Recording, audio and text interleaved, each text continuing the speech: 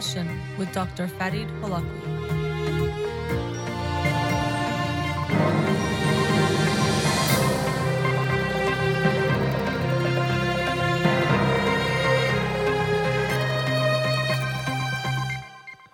Good evening and welcome to In Session. I'm your host, Dr. Farid Holakwi, and I'll be with you for the next hour here on Radio Hamra. Studio number to call in, 310-441-0555. I'm a licensed clinical psychologist, so you can call in with any questions related to clinical psychology, including any emotional or psychological issues, parenting issues, and relationship issues as well. You can also follow me on Twitter or Instagram, or like my page on Facebook to get updates on the show or suggest topics or books for the program. And the shows are uploaded at the end of each week to my SoundCloud page and podcast on iTunes. Again, the studio number 310-441-0555. Just to share something up front before I talk about it later on, definitely saddened today. One of my favorite athletes of all time, Kobe Bryant, tragically died along with 8 others yesterday, and as many of us in LA, and of course just not in LA, around the world, very surprised and shocked and saddened. I'll talk more about what it means to me and also put it in some perspective in the second segment today. But I do want to keep some of the regularity of how I do the show and start with the books. So I'll do the book review, and first I'll introduce the book for this week that I'll talk about on next week's show. And that book is How to Be Yourself by Ellen Hendrickson. How to Be Yourself, Quiet Your Inner Critic, and Rise Above Social Anxiety. So, as I've done before, definitely liked that title, How to Be Yourself, but it appears it's not just about that, but related to social anxiety. Quieting your inner critic sounds pretty interesting, so look forward to reading that and sharing that with you next week. The book of the week from this past week that I'll talk about today was another great one I know, and I talked about Crib Sheet last week. I said that's probably going to be one of the top 10 books of this year because I liked it so much, but I can definitely see this one being one of the top 10 books as well, and that book is Superior, The Return of Race Science by Angela Saini. Superior, The Return of Race Science by Angela Saini. You might remember last year I read her book Inferior, which actually did make it to my top 10 books of 2019, which was in a way similar to this book, looking at how science and scientists have looked at differences between men and women and bringing in lots of their own assumptions and making interpretations based on data or looking for certain types of results, had often came to the conclusion that women were inferior to men in different types of ways, and how a lot of that science has now been proven not true or not supported by the evidence, and we can see the biases that have run throughout that. So this was essentially a similar theme, but now related to race and how scientists throughout history have tried to do quote-unquote science to prove a lot of times assumptions they already had about differences between races, primarily, especially that whites were somehow superior. Whites, Aryans, Anglo-Saxons, sometimes it's different terms are used for it, which also reflects that we don't really have definitions on race, which I'll definitely touch on, and what race is. But throughout history, we've seen this happen where people have looked and tried to look for evidence, whether it's in biology, in DNA, in archaeology, and psychological studies as well, trying to find differences based on race that oftentimes are not there at all. And especially, as I just noted, even what race is not clear. And that's changed over time. And even depending on who you ask, you'll see different answers. I remember an anthropology professor I had at UCLA, Dr. Daniel Fessler. He was talking about race. And I remember it was still one of my probably favorite lectures I had in all of my college career. But basically how race was, the whole lecture was about race being a social construct, something you hear a lot, but maybe we don't take really to heart because race seems so real to us because it has so many real world implications. and I actually recall talking to Dr. Neda Maghboulah, who wrote The Limits of Whiteness, and we're talking about race, and I said a comment to her that, race is a social construct, but like money, which is a social construct or contract we have, it is just that, but it has a lot of value and meaning in our society today, and probably too much value and meaning, just like race does, where we value it too much or give it too much weight and significance, even though we often are not sure what we're talking about, but it has huge impacts in the world, even if it is socially constructed. But anyway, in this lecture, Dr. Fessler made a lot of important points about race. One of the big ones that still is written often is that there's more genetic differences within a group than there is between groups. So oftentimes we think that races are going to be so different, however we're going to define race, and that they're going to be genetically very different, but when we actually compare them, we see that within a group, there's so much, if you want to call it diversity or range of different characteristics, than there is when you compare people from different groups. But yet we still hold on to this belief, and so many even scientists believe and hold on to this, that there has to be these big differences between races because they seem so salient and real, or people that look different.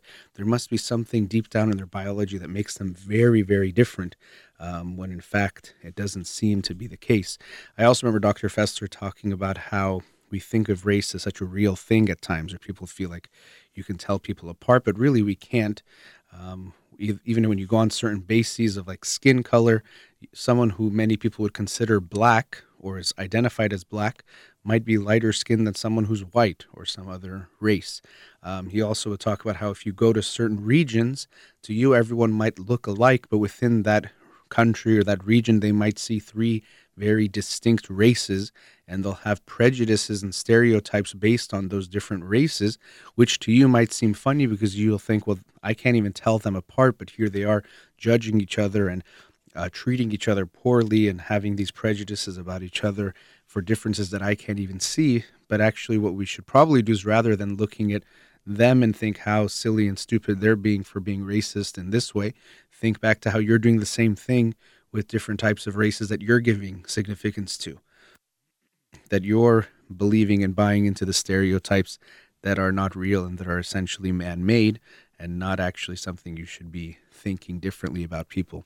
Now, so what race is itself is a very fuzzy and blurry subject. And actually, I thought it was interesting near the end of the book, she was talking about an anthropologist, Duana Full-Wiley, who was from the Harvard School of Public Health, and she was spending months with the researchers in labs in California who were trying to look for genetic differences in how people responded to drugs. This is something that still a lot of research is being done on this, of looking at how do different people from different races respond differently to different medications and different types of treatments, again, with this assumption that there must be something fundamentally so different, when usually they don't see almost any differences at all. And then what she had done is she actually asked these scientists who were doing this research and using race very often as a way to determine different things and as part of their research, well, how would you define race? And she said not one of them could give her a confident or clear answer, because we don't really have clear answers. Now, we might think, oh, I know that person is of a different race, or I know this person's race, or I know people from this race or this way, but really how to define it is not clear. Sometimes people make it 4 or 5 groups. Sometimes they subdivide it into a bunch of different groups. But really, it's about, there aren't these clear-cut things that races are. It's something we can create and something that changes throughout history and can change within even a country's own history or time period based on how they want to define different things. And really, as she points out in the book, or the research shows, what when we think of our ancestry, what that even means is very blurry as well, depending on how far back you go. Because throughout history, there's been a lot of mixing of people from different regions, or people have intermingled, so to speak. So it's not this pure way of looking back in time that we can say these are my ancestors. And related to that, actually, I thought it was interesting. She talked about this new thriving business of people trying to find out their ancestry, whether it's 23andMe, Ancestry.com, where people send in their spit and then get a map back that tells them where their ancestors come from, when even really it's not clear they're getting much. But I think it's actually our desire to try to understand ourselves better, and also our desire to feel connected to something better, and also to be part of something bigger and better.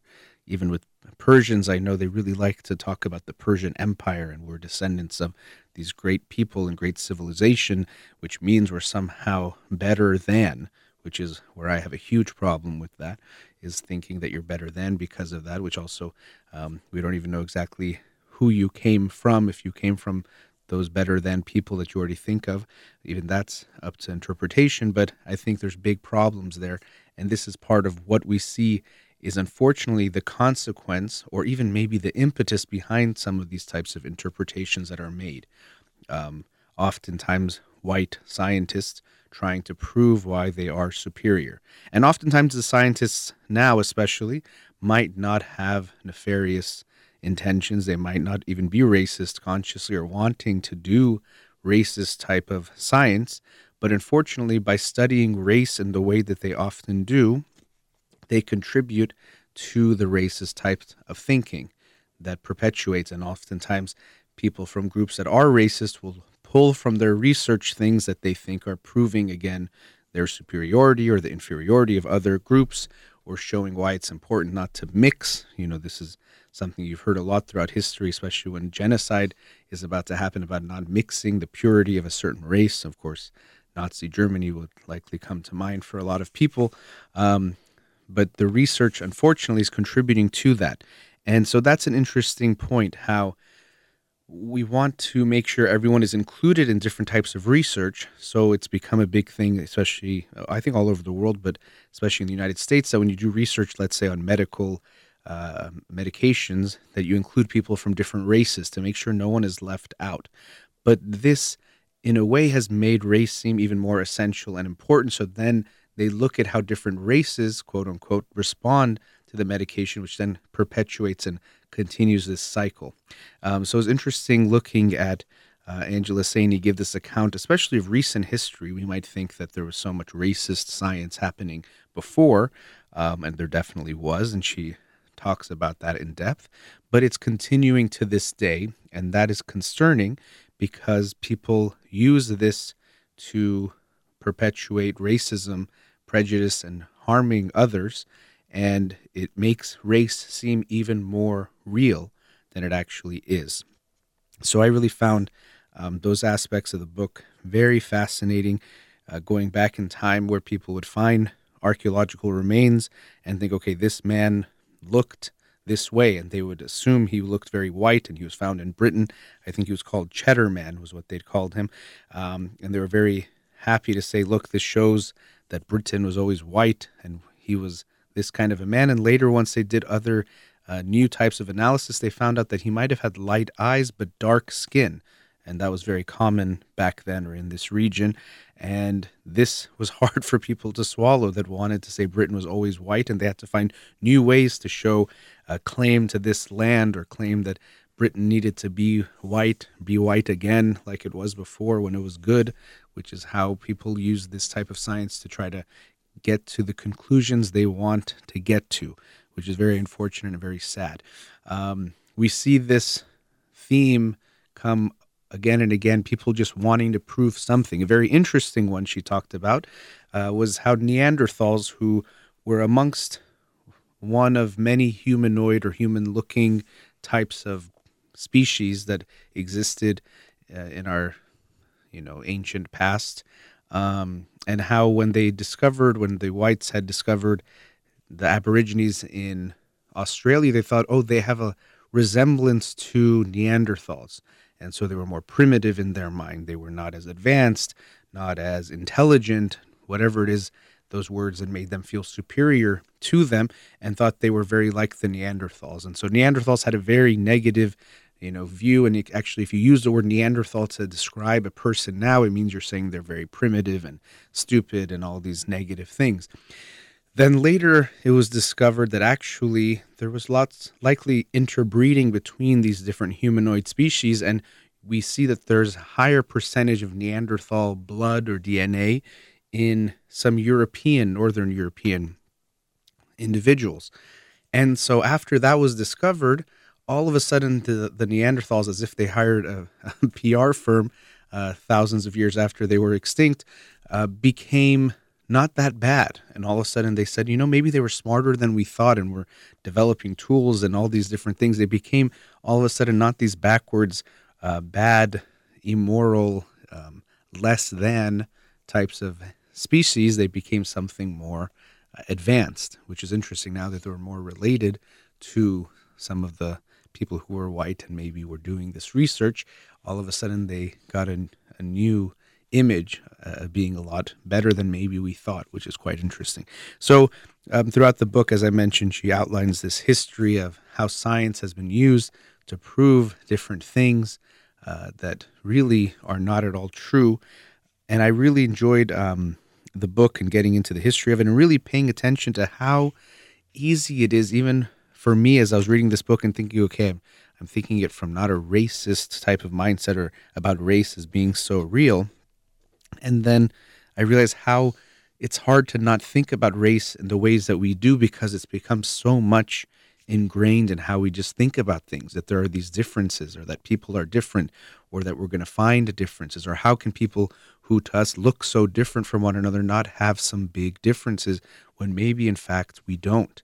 And so it's going to take a long time for us to come to a better understanding. It's one of the last parts of the book talking about how we're going to have a psychological sea change, which one of the researchers she talks about in the book says that the way we think about race is going to have to change, and that's going to take some time. But we all have to be cognizant and mindful of how easy it is to slip into these ways of thinking about things, of thinking about race as so important, and thinking about how different we are because of race, when really, as I've mentioned now a few times, race is something that we can't really define clearly for sure, even at all. We don't really know what it is, and everything that we found has shown that when we try to compare people that we think might be so different, they really are not that different at all. So we have this common humanity that we can hopefully recognize, that we all are a human family. We're very much alike. Just because you live in different regions or you think your ancestors came from different regions, first of all, they might have been mixing much more than you thought, and you might not be as purely whatever it is you think you are than you in reality than what you think you are. But they really were not that different. So really there is this unity in our humanity. And I loved what she wrote at the end of the book. I always read the acknowledgments when I read the books, but she talks to her son and she says, "I don't know what the future holds, but I hope he never has to face the struggles that his parents did. I hope he understands that how we look, our genes, and even our distant ancestry are not the only things that give us our identities. Even culture is not everything. What makes us are our personal experiences and our individual actions. Don't forget that, my little man." And I really like that part because I was thinking about that throughout the book, of not thinking of just who we are based on this identity of race or heritage or whatever it is, but really we are who we are in our lives, not because your ancestors were Cleopatra and Alexander the Great that now makes you royalty. It's based on how you live your life. Live a royal life, not royal as in being entitled to things and being treated better because of that, but be royal in the sense of how you live your life. Or really, let me just get away from that part, but just living our lives the right way, being good. Doesn't matter who or what you come from, it's who we are. And this book does a great job of looking at the history of the science of race and racism and how it's been used, but also some warning calls of how it could be used now and in the future. We shouldn't think that we're past that because we still see it happening today. So that was Superior, The Return of Race Science by Angela Saini. Highly, highly recommend the book. All right, let's go to a commercial break. We'll be right back. Welcome back. As I mentioned at the top of the show, very saddened since yesterday hearing the news about the death of Kobe Bryant. And I was trying to get the timing right, and I thankfully did. Here in the studio right now, when I look at the clock, it says 824, and his numbers were 8 and 24 as a player. He was 8 originally, and then he later in his career changed it to 24. And so I was hoping that I would start this segment then. And I know a lot of people are saddened by this. I also know for some people that don't care much about sports or are not that into it, they can think, why is this such a big deal?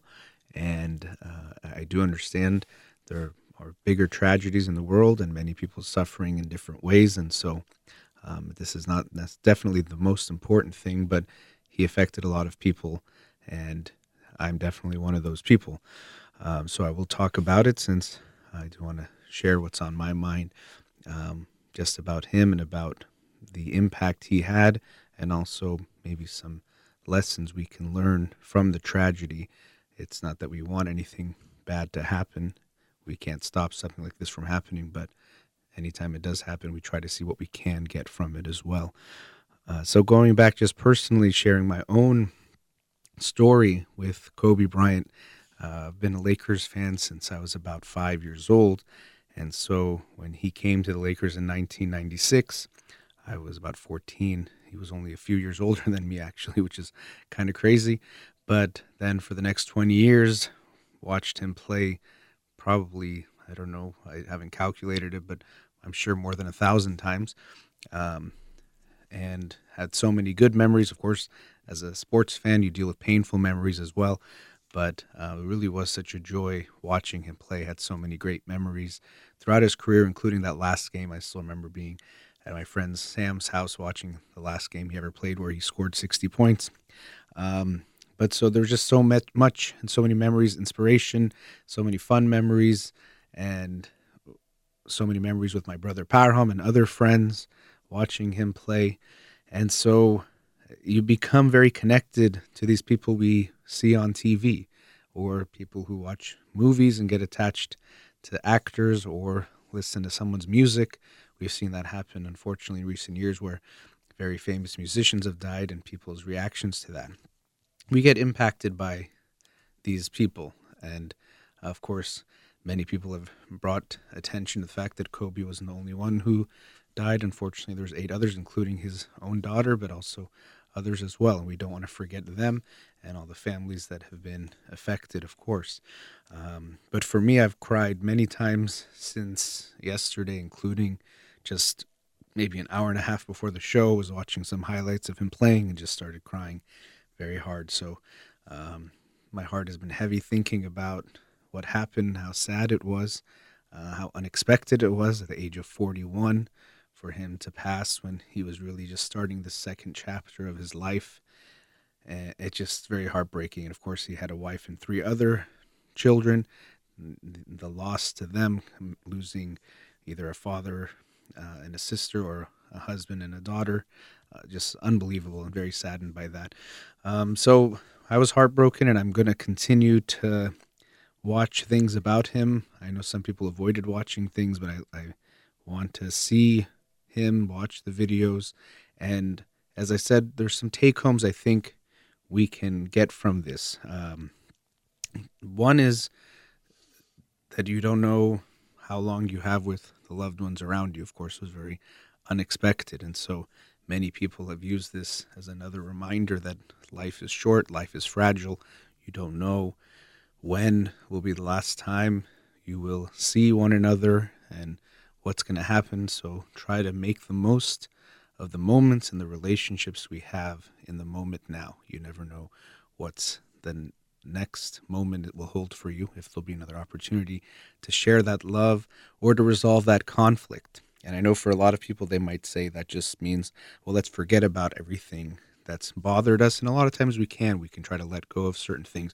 But to me, it also means not just forget about them, because that doesn't usually work in the long term, but let's resolve the issues. Let's come together and talk and try to make amends and make things better and create a better relationship together. Even actually, if you look at Kobe's own life, he had different types of beef or issues with people, including Shaquille O'Neal, who he won 3 championships with, but then they had their divisions and even fights during the times they're together, and eventually they parted, and there was some bad blood for a while, and they would talk bad about each other, but eventually they reconnected and became friends again, and we saw how close they were. And actually, Shaq's message after Kobe passed was very heartbreaking and very touching, but calling Kobe's daughter his niece and talking about Kobe as his brother. And you saw Shaq's son post something calling Kobe his uncle. So we see that in his own life he had that. He resolved things in his life, and we can remember that, but also remember that for the loved ones we have. Let's not let feuds linger and let things that are between us get in the way of potentially being closer to one another. We can resolve things and get back, because we never know when will be the next chance or the last chance. I know people have also mentioned, well, he did some bad things and there were some things he went through. Of course, he was a human, and I'm not ignoring those things, and I'm not talking about him today to say he was a perfect human being. But I do appreciate what he shared and gave to me in the city of Los Angeles and to the Lakers, and ways that we can be inspired by him, by those actions of good that he did. And so related to that, another thing that Kobe was known for more than anything amongst basketball players was his incredible work ethic. And that actually was something I was thinking about too, of, we want to have someone's legacy live on.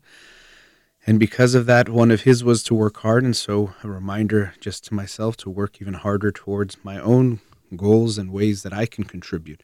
I'm not going to be playing for the Lakers anytime soon, so my way of working hard won't be necessarily on the court or in practice, but in doing the things I can to become the best version of myself, and in a way related to how we don't know how long we have each other, but how long we have ourselves on this earth, that we want to work as hard as we can and do the best work we can, because we don't know how long we will have to do those good things. You might not have an opportunity in 20 years to do something good that you're thinking about. You might not have that chance, so we have to do it now. So those two lessons, I think, blend together, about the hard work, about doing the best that you can, but also that life is precious and fragile, and we don't know when it's going to end. So we all want to think, how are we going to leave our legacy? As you can see, Kobe affected so many people. Of course, some of that is because sports is so big in the world, and you can make arguments about why is that so and should it be and all that, and I think there's something to be said there. But it was also because of his hard work and his dedication to doing the best he could, not giving up, persevering, that actually allowed him to have such a big impact, and to, in that way, become a legend, and that he will live on. And so each of us can think, how can I create a legacy for myself? Of course, almost none of us will have this type of a legacy or become as well known as him, and we shouldn't think about it as a measure of fame when I'm talking about leave a legacy, but leave a legacy in what you do, the kindness you show, whatever it is you contribute to the world in various ways, whatever your field is or whatever it is that you do. Recognize that you want to leave your impact in a positive way, and the only way you're going to do that is through hard work and dedication. And so we can have that Mamba mentality, which people would talk about when it comes to having that hard work, that tenacity, not giving up, and leaving our impact. And that's something I'm thinking about myself. How will I leave my impact or continue to try to do good things in my work and in other ways to make sure I take advantage of the time I do have. Now, you'll see so many quotes from him, and I really think a lot of them are great. One that I came across that actually I really liked, because you think of Kobe as a confident person. Of course he was very confident. He would talk about not wanting to back down from any moment, not being afraid, and he showed that in how he played. But to me, it's always important to remember we might look at people and make gods out of them, and remembering that they're human. But here was a very human quote from him that I really liked. So this is a quote from Kobe Bryant. "I have self-doubt. I have insecurity. I have fear of failure. I have nights when I show up at the arena and I'm like, my back hurts. My feet hurt. My knees hurt. I don't have it. I just want to chill. We all have self-doubt. You don't deny it, but you also don't capitulate to it. You embrace it. And that was a quote from Kobe Bryant that I really liked, showing a little bit more of that vulnerable side, but a reminder that when we see people that we admire, that seem so confident, that seem to work hard or always get it right, that even they doubt themselves, but they don't give in to that doubt. They go forward anyway. They don't give up on themselves, and they don't give up on what they're doing when they know what they're doing is good and right. And I think that can be an inspiration to all of us. Of course, we're going to doubt ourselves at times. You're going to have moments where you think you should give up or you can't do it, but we don't want to give into that. We want to keep going and see what we can do to make sure we do our best. And so, again, we do make gods out of people in the media, in sports, music, entertainment. But of course, we're all mortal, and unfortunately, we had to be reminded of that yesterday when, unfortunately, Kobe Bryant was taken from us far too soon. But we'll remember the positive memories, the good times that we had watching him play and outside, and also try to remember to love each other a little bit more, to take advantage of every moment that we have. So thank you, Kobe. He was the player of my childhood, and I started watching him as a kid. But when he retired, I was an adult, a man, and throughout those 20 years, he gave me a lot of good memories, and I'm very grateful for that. We'll be right back.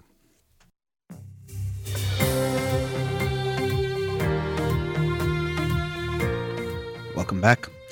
In the last segment, I was talking about Kobe Bryant, who tragically died yesterday, and how heartbroken I am, along with so many others, which I've just seen such an outpouring on social media, and everyone I talk to, even you run into people and you tell them. I saw someone, I said, yeah, I'm kind of sad today. And he's like, yeah, I know why. And even so many of my clients that came up today, and you see so many people wearing Lakers gear. I mean, you always do, but even more today. I saw people wearing Lakers gear, which is cool. Yesterday, I was wearing Kobe Bryant socks in honor of Kobe. And so I wanted to talk in this last segment just about dealing with grief and loss. And it's interesting. Yesterday, I was so sad, of course, about the news, but I was meeting with a few friends, and one of them had lost her father recently. And so I had this interesting moment before I even saw her of thinking, I am sad about this, but I know she had just lost her father a bit over a month ago, and so it feels odd for me to be sad about a basketball player in front of someone who's still grieving the loss of their father. And so I actually did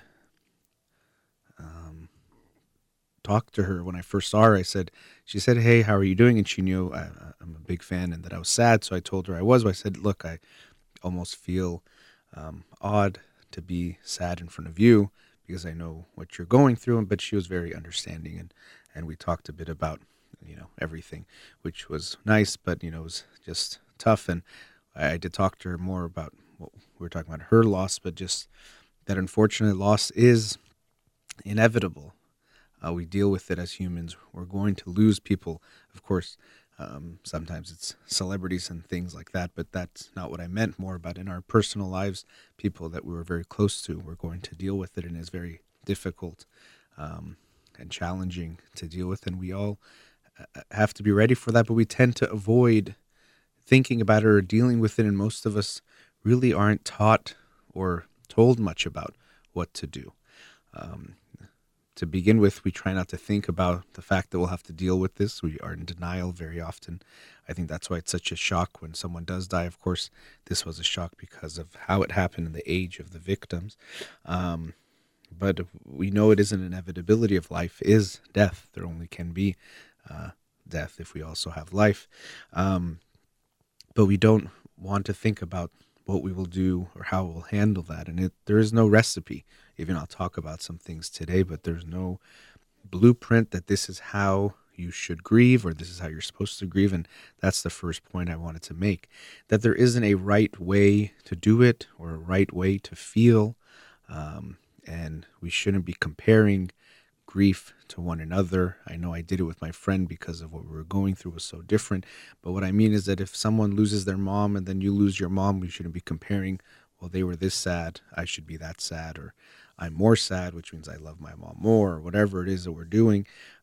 We should recognize how individual and unique of an experience it is, that we can't compare and we can't tell someone what to go through or what they should be going through and feeling. And so we should give ourselves the space to grieve how we want to grieve, and also those around us, whoever it is. If your friend or loved one has lost someone close to them, be there for them, but even ask them how they want you to be there for them and give them that space to grieve. As is always the case, if we really want to be of love and support and care for someone, we have to do it in a way that feels right to them. So if someone says they want space, then you give them space. If they want you just to be there, just be there. If they want you to distract them or watch a funny movie with them, do that. But if they don't want to laugh, don't force them to laugh, because they might not want to do that. And so a big part of giving space means that we have to be willing to accept ourselves, but if you're being there for someone else, the negative feelings that come with losing someone. And that can be very hard for people.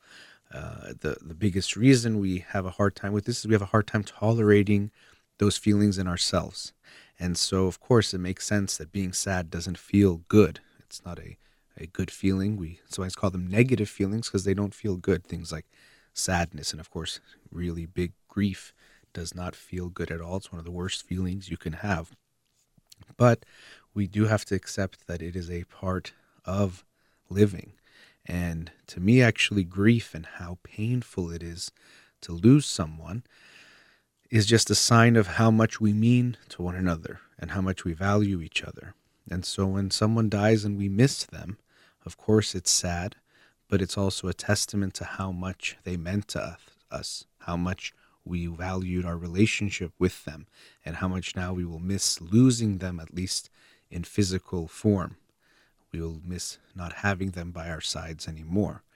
That's what makes it sad. So those tears, of course, they hurt, and it's not that we should want them, but they are a testament to that goodness. It's because you loved them so much that now you are sad, and that makes sense that you're feeling that way, and it's very painful. And also, one of the first stages of grief we talk about is denial, and even in a way before that, or part of that is this shock and disbelief. It's just so hard to comprehend that you just saw someone and now they're gone. Even in this case with Kobe, I know a lot of people, including myself, you'd see him every so often on TV in recent weeks or months, and so then now he's just gone. It's very strange. But especially for loved ones you're seeing every day or talking to every day, for them to be gone, it just doesn't make sense. And really, it's something that's hard for us to comprehend. Someone being here and no longer being here. We know that it can happen, but until you experience it, it's very difficult, and people will go through lots of different things in this process where it doesn't make sense to them. They'll go to sleep and wake up and think maybe it was just a bad dream. Even last night for me, I realized I had some pretty violent and dark dreams when I woke up. A lot of them related to things that could have been death related. And then when I woke up, it did take a minute to realize the news, again, was real. But people, especially losing a family member, will often go through this for quite a while. They'll see the person in lots of places or think they hear their voice. And that, of course, can be heartbreaking, but we can understand that they're so obsessed or focused with that person that they're going to see them everywhere. And there's probably this deep down desire to wish they could see them again. So very often people will see the person. They think they'll be in the street and think they saw their wife or their mother or father, whoever it was that passed away, because they'll be reminded of that person, and it comes back. It doesn't mean you're going crazy or something's wrong with you or that you're seeing things. It's just you're dealing with an incredibly painful loss. And because of that, you are still dealing with it, and it's something that's hard to deal with. It's as if you've been hit with a shock that's too much to absorb all at once or too much to take altogether. And so it's going to take some time to process it. And related to that, taking some time to process it, people will say, when will you get over this? Or when will you get over it? And for most people you talk to when they are discussing a serious loss that they went through, they'll say that they never get over it. There's no getting over certain losses. Life really will never be the same, and we shouldn't expect it to. Doesn't mean life can't go on. It doesn't mean you won't start living, or you can't have a life that's different or that is dealing with this loss, or that you'll move on in the way of that you'll keep living. You'll move forward, but you won't move on as in get over it. And so we have to accept that. And even with my friend, we were talking about this, how it's kind of like there'll be a scar on your heart that will always be there. It's never going to go away. That scar will never heal, but you will learn to live with that scar, with that pain. The pain might become less, it might become different, it might not ever go away. Sometimes people use some very simple ways of looking at things. Well, if you're still crying after this many months, that's a problem. Well, there's people that might talk about someone that died 20 years ago and still cry when they talk about certain memories. Doesn't necessarily mean they haven't dealt with it or something unhealthy is going on. It could just be that those are very poignant memories that bring up even some good feelings and some nostalgia, and they cry. So don't think that you have to be happy at a certain point. Sometimes people think, well, after 6 months, life should be back to normal, or after this many months, you should be okay, or after a year, you should feel this. You do want to pay attention to how you're grieving, and I don't want to say that every type of grieving is as healthy as every other type. If someone becomes an addict to deal with grief or becomes so depressed for the rest of their life, there's things that we have to look at, and there are things that are sometimes clinically called complicated grief, meaning you're not going to the grieving process smoothly, or things are getting in the way.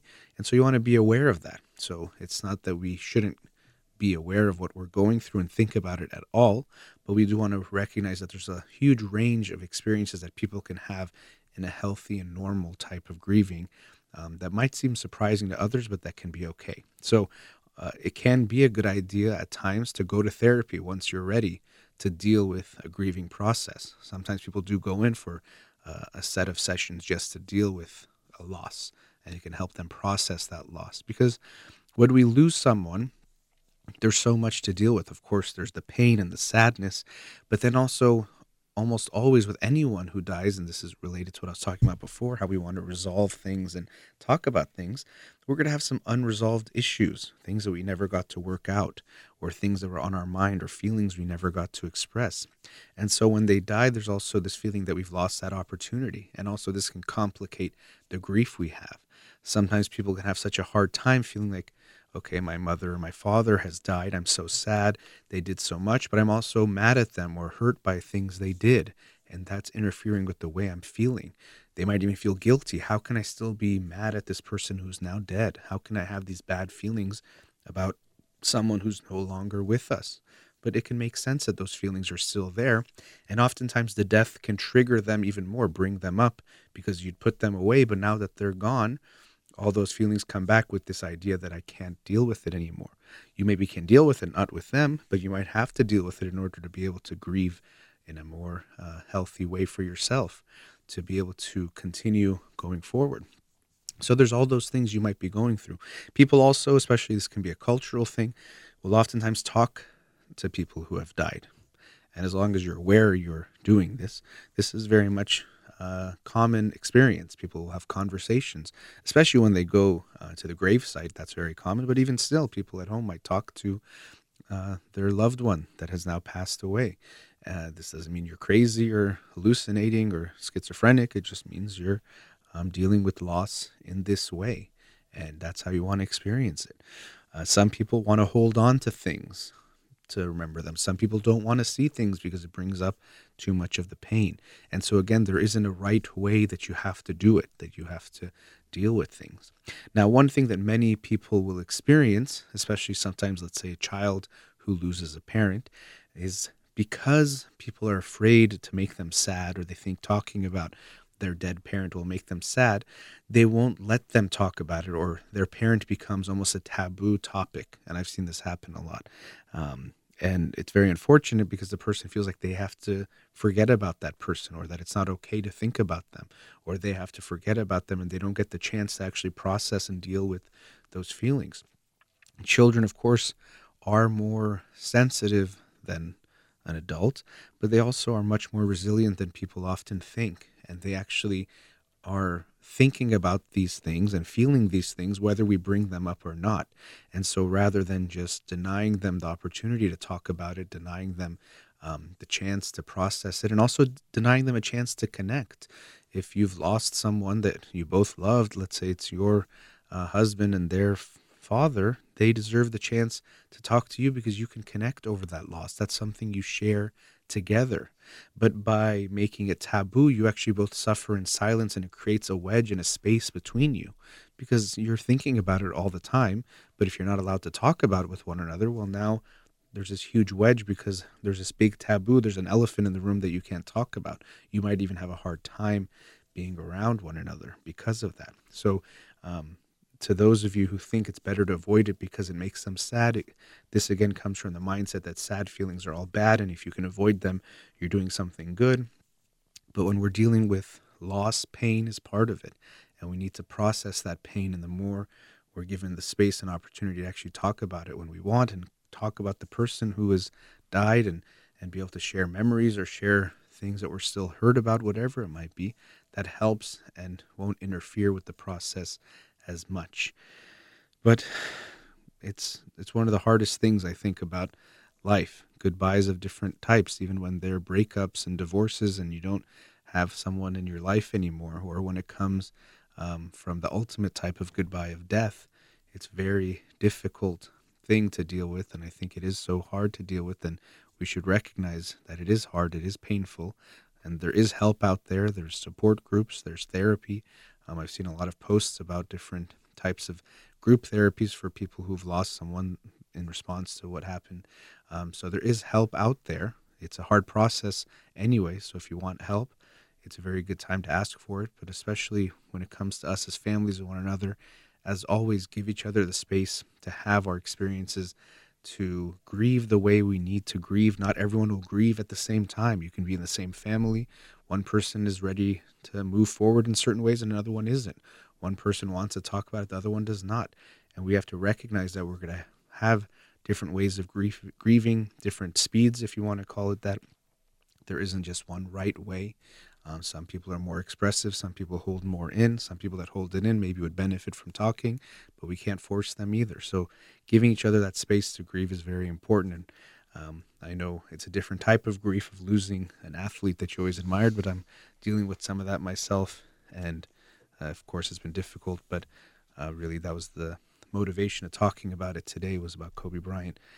It's hard for me to even say it. It's like feels weird to say, who passed away yesterday. And so rest in peace to him and everyone who was lost, and condolences to all the families that were affected.